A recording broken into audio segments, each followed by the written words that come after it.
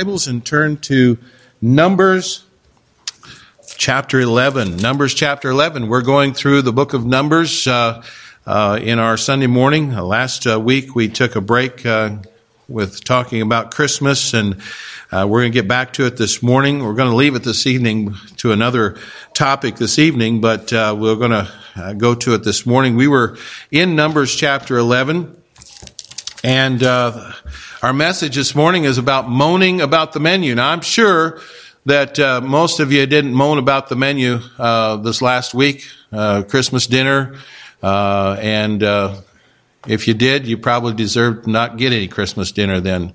But I'm sure you had plenty to eat, right? We've seemed like we always eat a lot during the holiday season.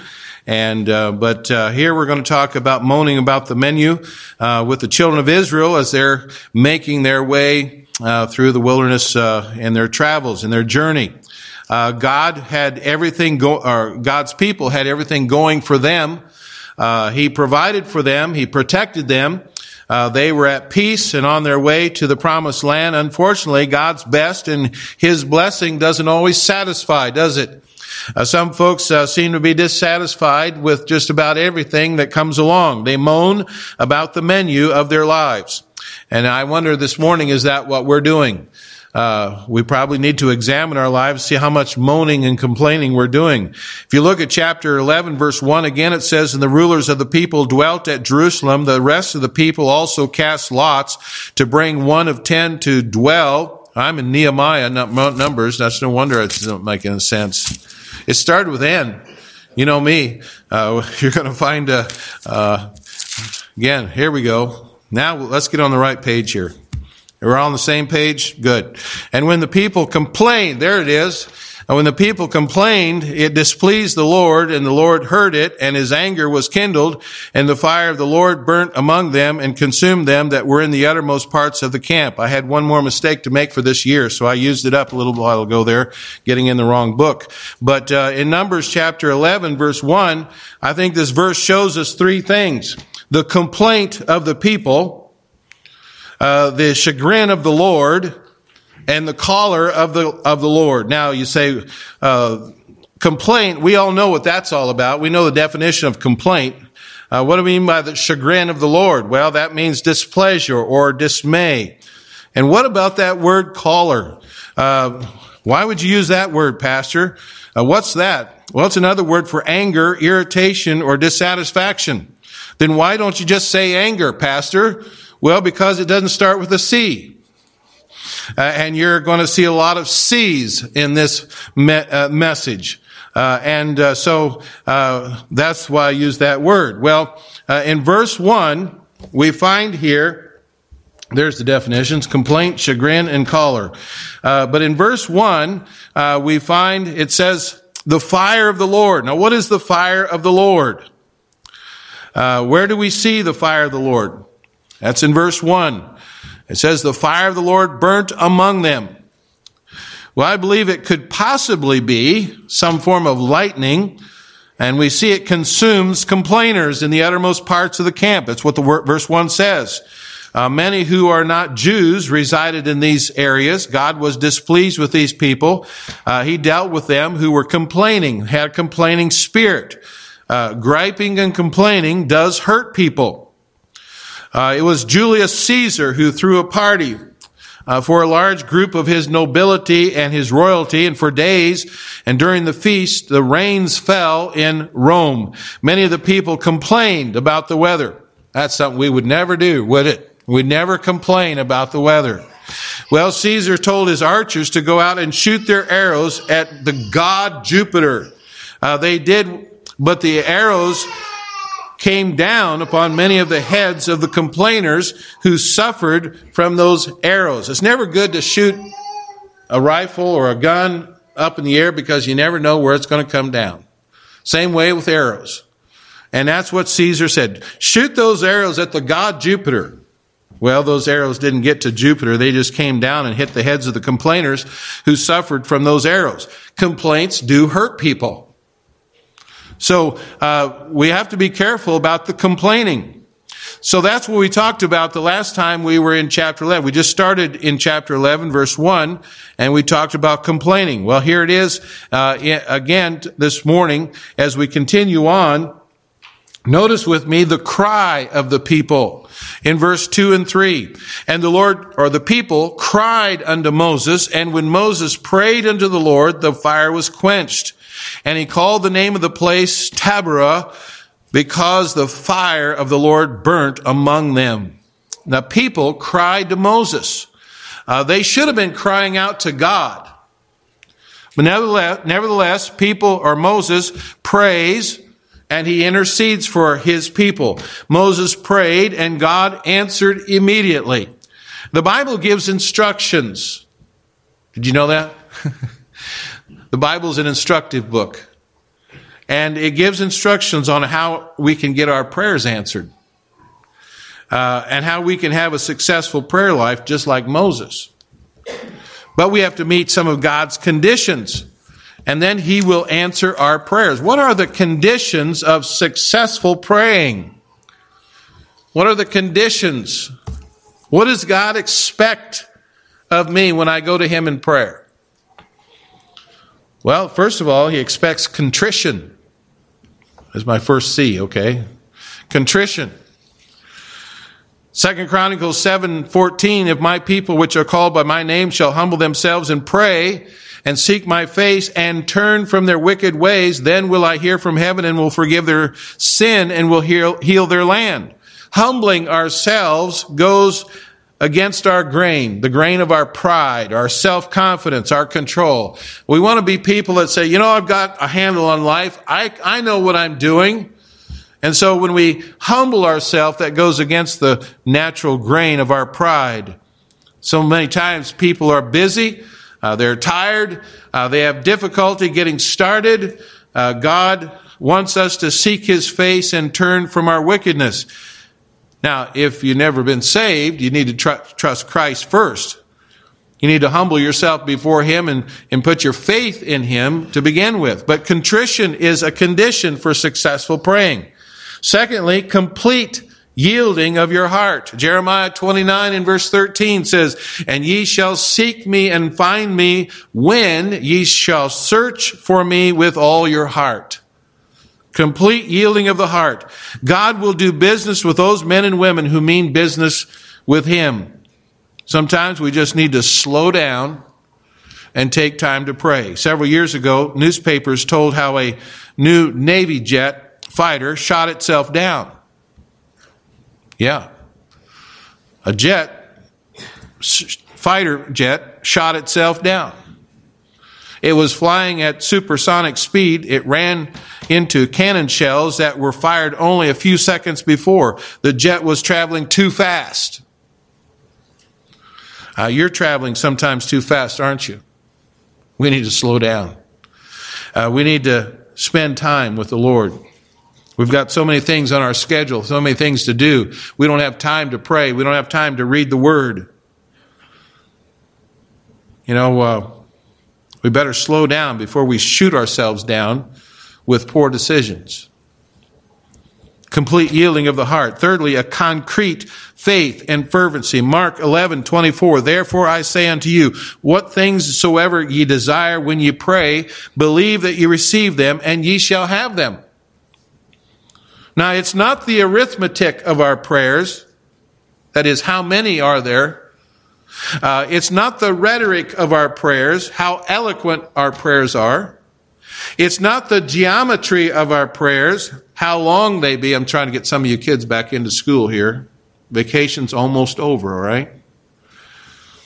It's not the geometry of our prayers, how long they are. It's not the music of our prayers, how sweet our voice may be. It's not the logic of our prayers, how argumentative they may be. Nor is it the method of our prayers, how orderly they may be, which God is concerned about. No, God is concerned about the fervency and the passion of our spirit, which avails much with God. The fervent prayer of a faithful man availeth much. Isn't that what the Bible says? John Bunyan said, in prayer, it's better to have a heart without words than words without heart. And so a concrete faith and fervency. Fourthly, a consecrated life. James 5:16, just quoted part of that. Confess your faults one to another and pray for one another that ye may be healed. The effectual, fervent prayer of a righteous man availeth much. If you're going to be a righteous person, then you're going to have a consecrated life, consecrated to God.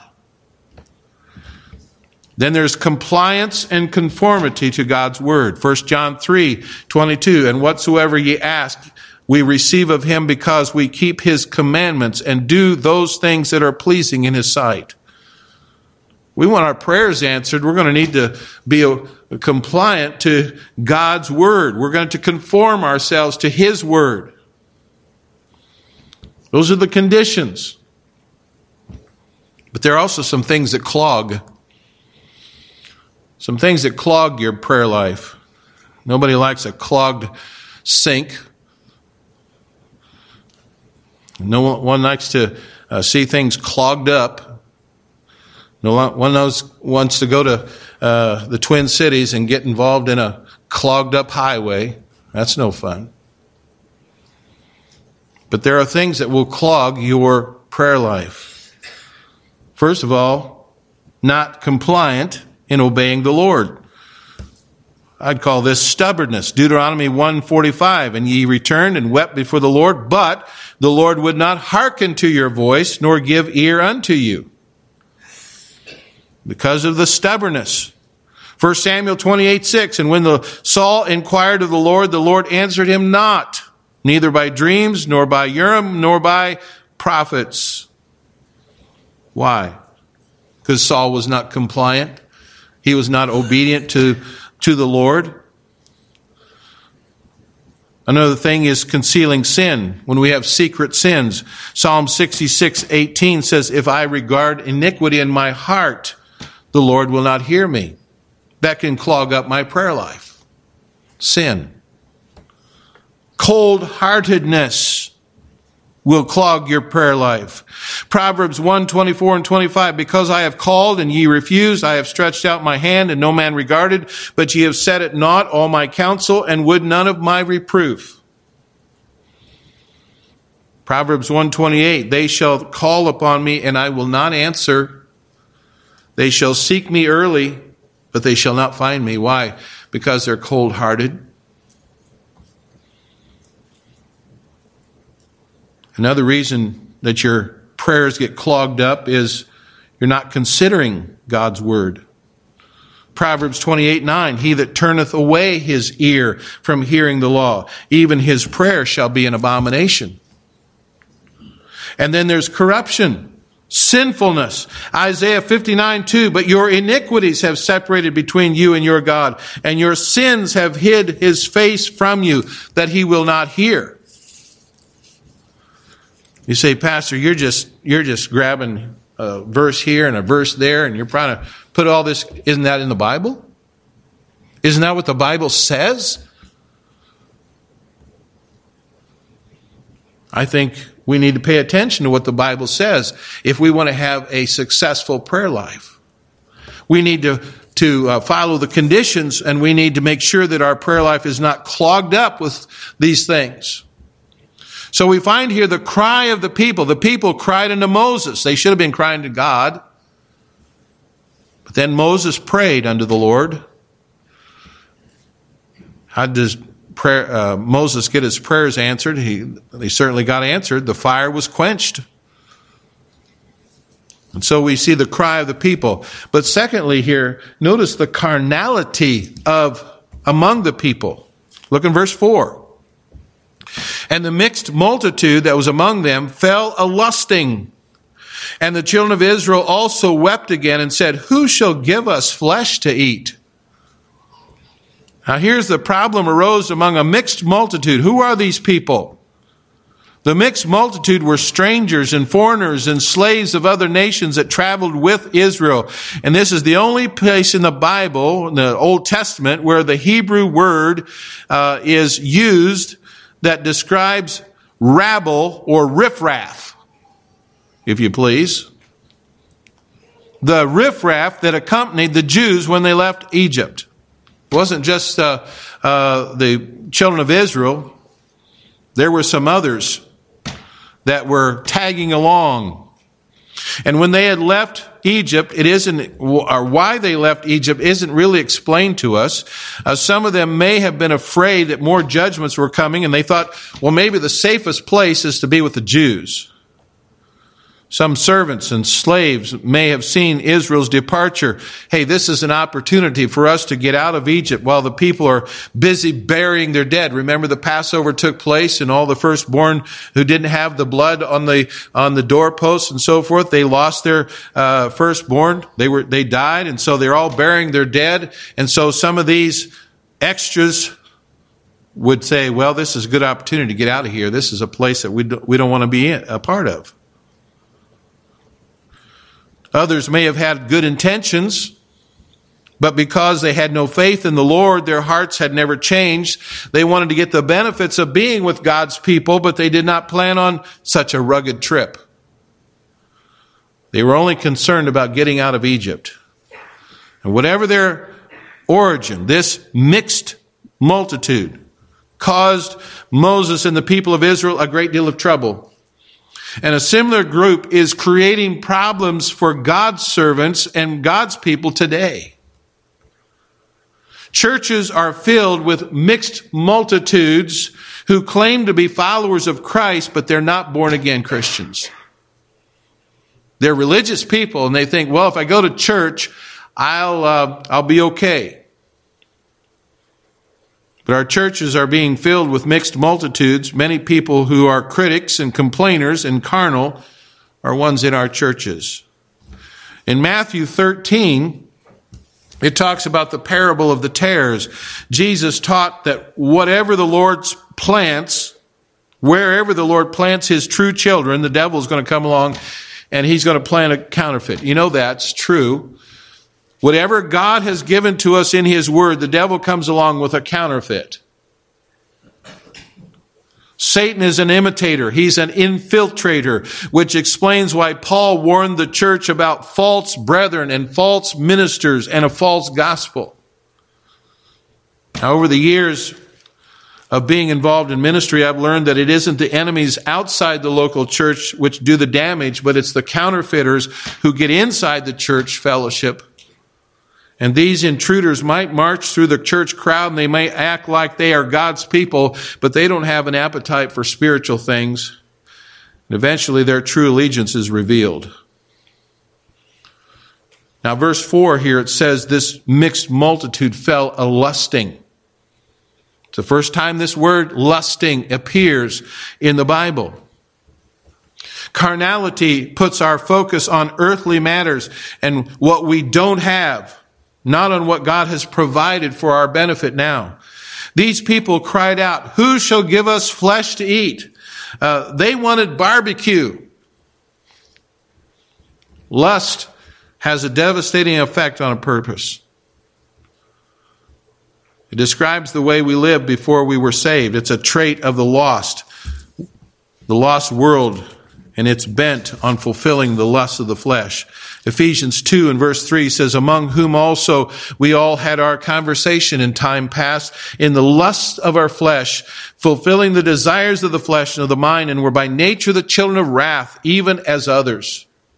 Proverbs 21:10, the soul of the wicked desireth evil, his neighbor findeth no favor in his eyes. 1 John 2:16, for all that is in the world, the lust of the flesh, the lust of the eyes, and the pride of life is not of the Father, but is of the world. You see, lust is deceitful. It does not reveal the true consequences of those who indulge in it until the damage many times is already done. Ephesians 4:22, that you put off concerning the former conversation, the old man, which is corrupt concerning the deceitful lusts. Lust camouflages the pain, the heartache, the addictions, the diseases, the broken relationships, the problems that are attached to it. And for these reasons, Paul calls lust hurtful. 1 Timothy 6:9, but they that which be rich fall into temptation and a snare, and into many foolish and hurtful lusts, which drown men in destruction and perdition. Lust battles with the Bible. It struggles with the Scriptures. It conflicts. It counteracts the concepts of the Scriptures. Mark 4:19, and the cares of this world and the deceitfulness of riches and the lusts of other things entering in choke the word, and it becometh unfruitful. It's hard to grow in the Lord when you're living a carnal, lustful life. Lust kills our love, desire, and passion for God's will. God gave Scripture to warn us about the consequences of lust. 1 Corinthians 10 and verse 6. Now these things are our examples, to the intent we should not lust after evil things as they also lusted. We can learn from the mistakes of others. Titus 2:12, teaching us that denying ungodliness and worldly lust, we should live soberly, righteously, and godly in this present world. 2 Timothy 2:22, flee youthful lust and follow righteousness, faith, charity, peace with them that call on the Lord out of a pure heart. I came across a survey some time ago. It was in a publication called the Discipleship Journal, in which the readers ranked areas of greatest spiritual challenge to them. I'm a little skeptical about surveys sometimes, how they're used and abused by the media today. But I do think surveys have their place. And this particular survey listed the following items as the most challenging to their spiritual life: materialism, pride, self-centeredness. Well, that's pride too, isn't it? Laziness, that's pride. Anger, bitterness, sexual lust, envy, gluttony, lying. The survey respondents noted the temptations were more potent when they neglected their time with God. It was also greater temptations when they were physically tired. Resisting temptation was accomplished by prayer, avoiding compromising situations, Bible study, and being accountable to someone. And so you see, if you have that problem of lust, you're not by yourself. You're not alone. You'll find that the more you give into these lusts, the more of a complainer you'll be, and the more you'll moan about the menu of your life. So we find here the cry of the people, the carnality among the people, and then thirdly, the callousness of the people. Verses 5 and 6. The callousness of the people. Verse 5 says, we remember the fish which we did eat in Egypt freely, the cucumbers and the melons and the leeks and the onions and the garlic.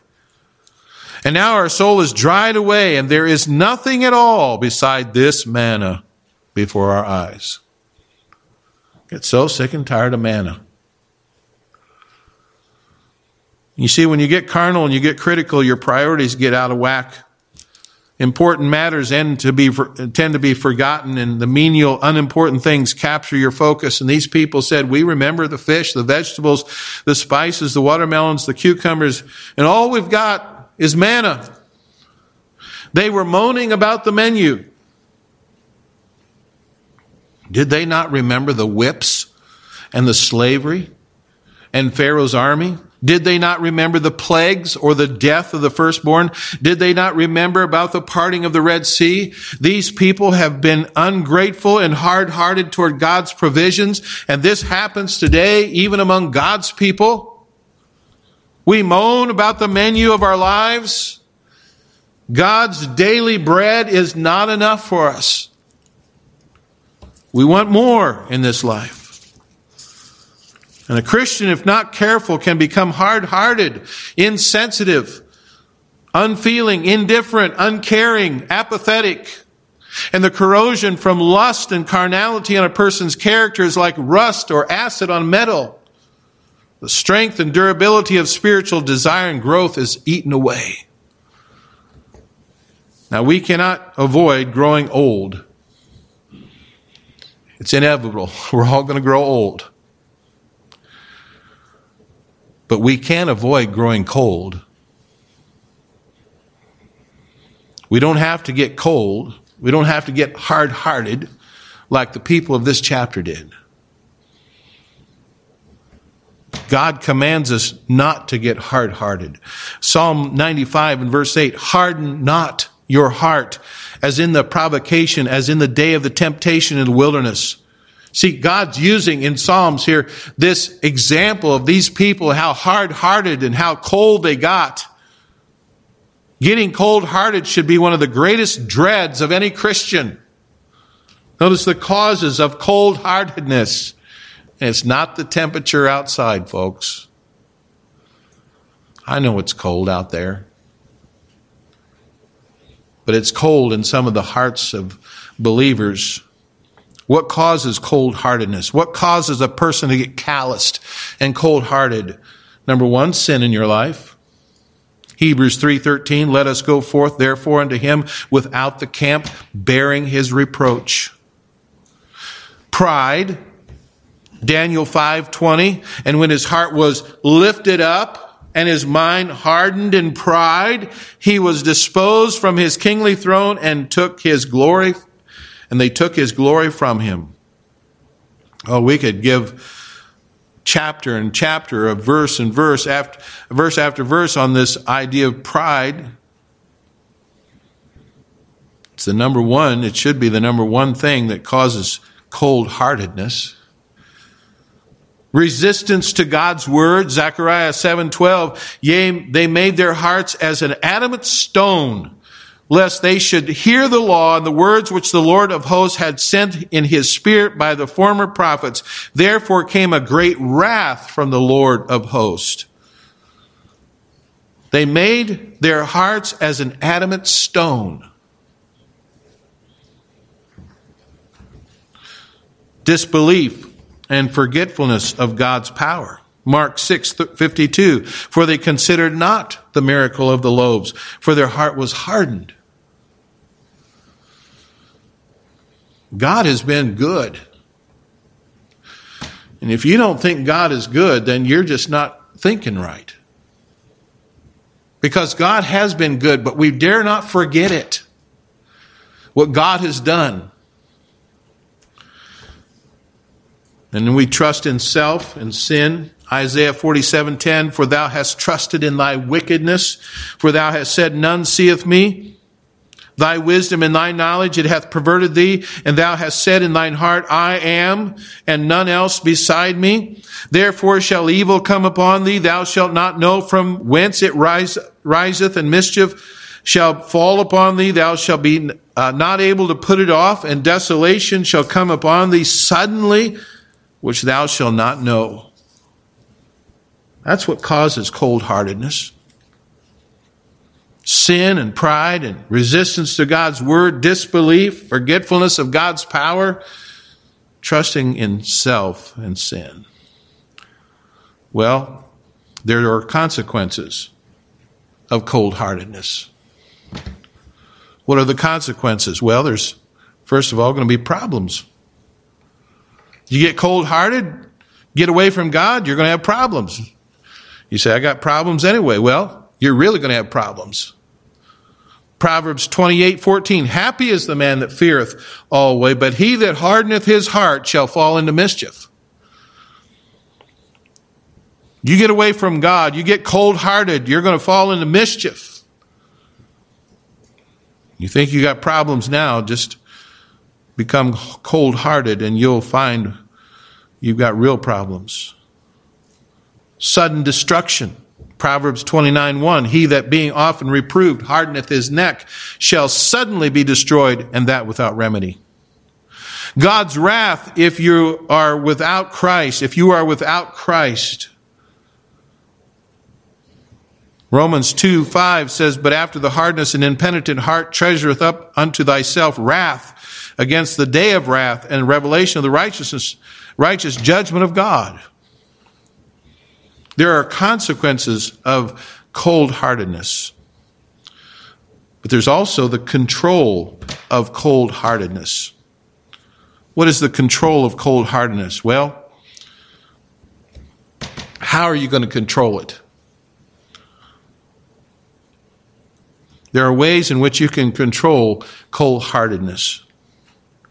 Number one is check your heart for bitterness. Are you bitter? It's easy to become bitter. You can get offended and you can say, that person had no right to say what they said to me. Just see if I ever say hi to them again. And that bitterness starts to work itself around. Hebrews 12:15, looking diligently, lest any man fail of the grace of God, lest any root of bitterness springing up trouble you, and thereby many be defiled. We need to put bitterness in check by doing several things. We need to be sure to forgive those who offend us. Ephesians 4:31, 32, let all bitterness and wrath and anger and clamor and evil speaking be put away from you with all malice, and be ye kind one to another, tender-hearted, forgiving one another, even as God for Christ's sake hath forgiven you.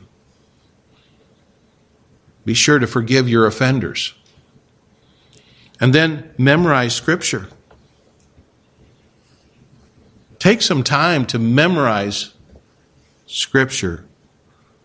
Thy word have I hid in mine heart, that I might not sin against thee. And love the word of God. Psalm 119, 165, great peace have they which love thy law, and nothing shall offend them. I think that's why people get offended. It's because they don't really love God's word. They don't spend time in it. Check your heart for bitterness. Secondly, make right companions.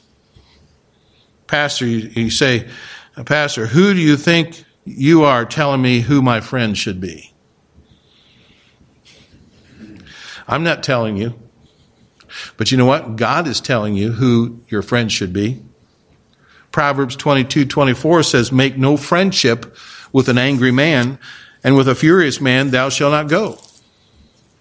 1 Corinthians 15:33, be not deceived. Evil communications corrupt good manners. In other words, bad company corrupts good manners. You need to be careful with who you hang around. You have no business with a wicked, unsaved, worldly crowd. Oh, you can be friendly to them. You shouldn't ignore them. You can witness to them. But you say, well, I'll be that good apple in a basket of bad apples, and I'll make all the good apples or the bad apples good. Doesn't work that way. Won't happen. Why? God says so. You hang around the wrong crowd long enough and you'll become the wrong crowd too. Your companions should not be carnal or angry people. Thirdly, be careful to shun sinful habits. Matthew 24:12, and because iniquity shall abound, the love of many shall wax cold. Confess your sin regularly to the Lord. 1 John 1:9, if we confess our sins, he's faithful and just to forgive us our sins and to cleanse us from all unrighteousness. Keep in tune with God spiritually. Don't let sin clutter up your life. And then have a concrete resolve to live for Christ. Psalm 57 and verse 7, my heart is fixed, O Lord. My heart is fixed. He says it twice. I will sing and give praise. Psalmist says, my heart is fixed. Is your heart fixed? Is it set? Some of you in construction know what it means to have concrete setup. Acts 20 and 24 says that none of these things move me. Neither count I my life dear unto myself, so that I might finish my course with joy in the ministry which I have received of the Lord Jesus, to testify the gospel of grace of God. Folks, listen, determine in your heart not to get hard-hearted. And live your life for the Lord. Don't go through life moaning about the menu. God doesn't want to hear your complaining, and no one else does either. Of course, unless it's another complainer, then they'll listen to you. But I trust that even as we look at these verses of Scripture about God's people in the wilderness and how they had these problems and how they struggled with following the Lord, we can see we can have the same problems. If we get cold-hearted, hard-hearted, we become complainers, moaning about everything instead of living for the Lord, loving His Word, and living holy and separated lives. Let's pray. Father in heaven,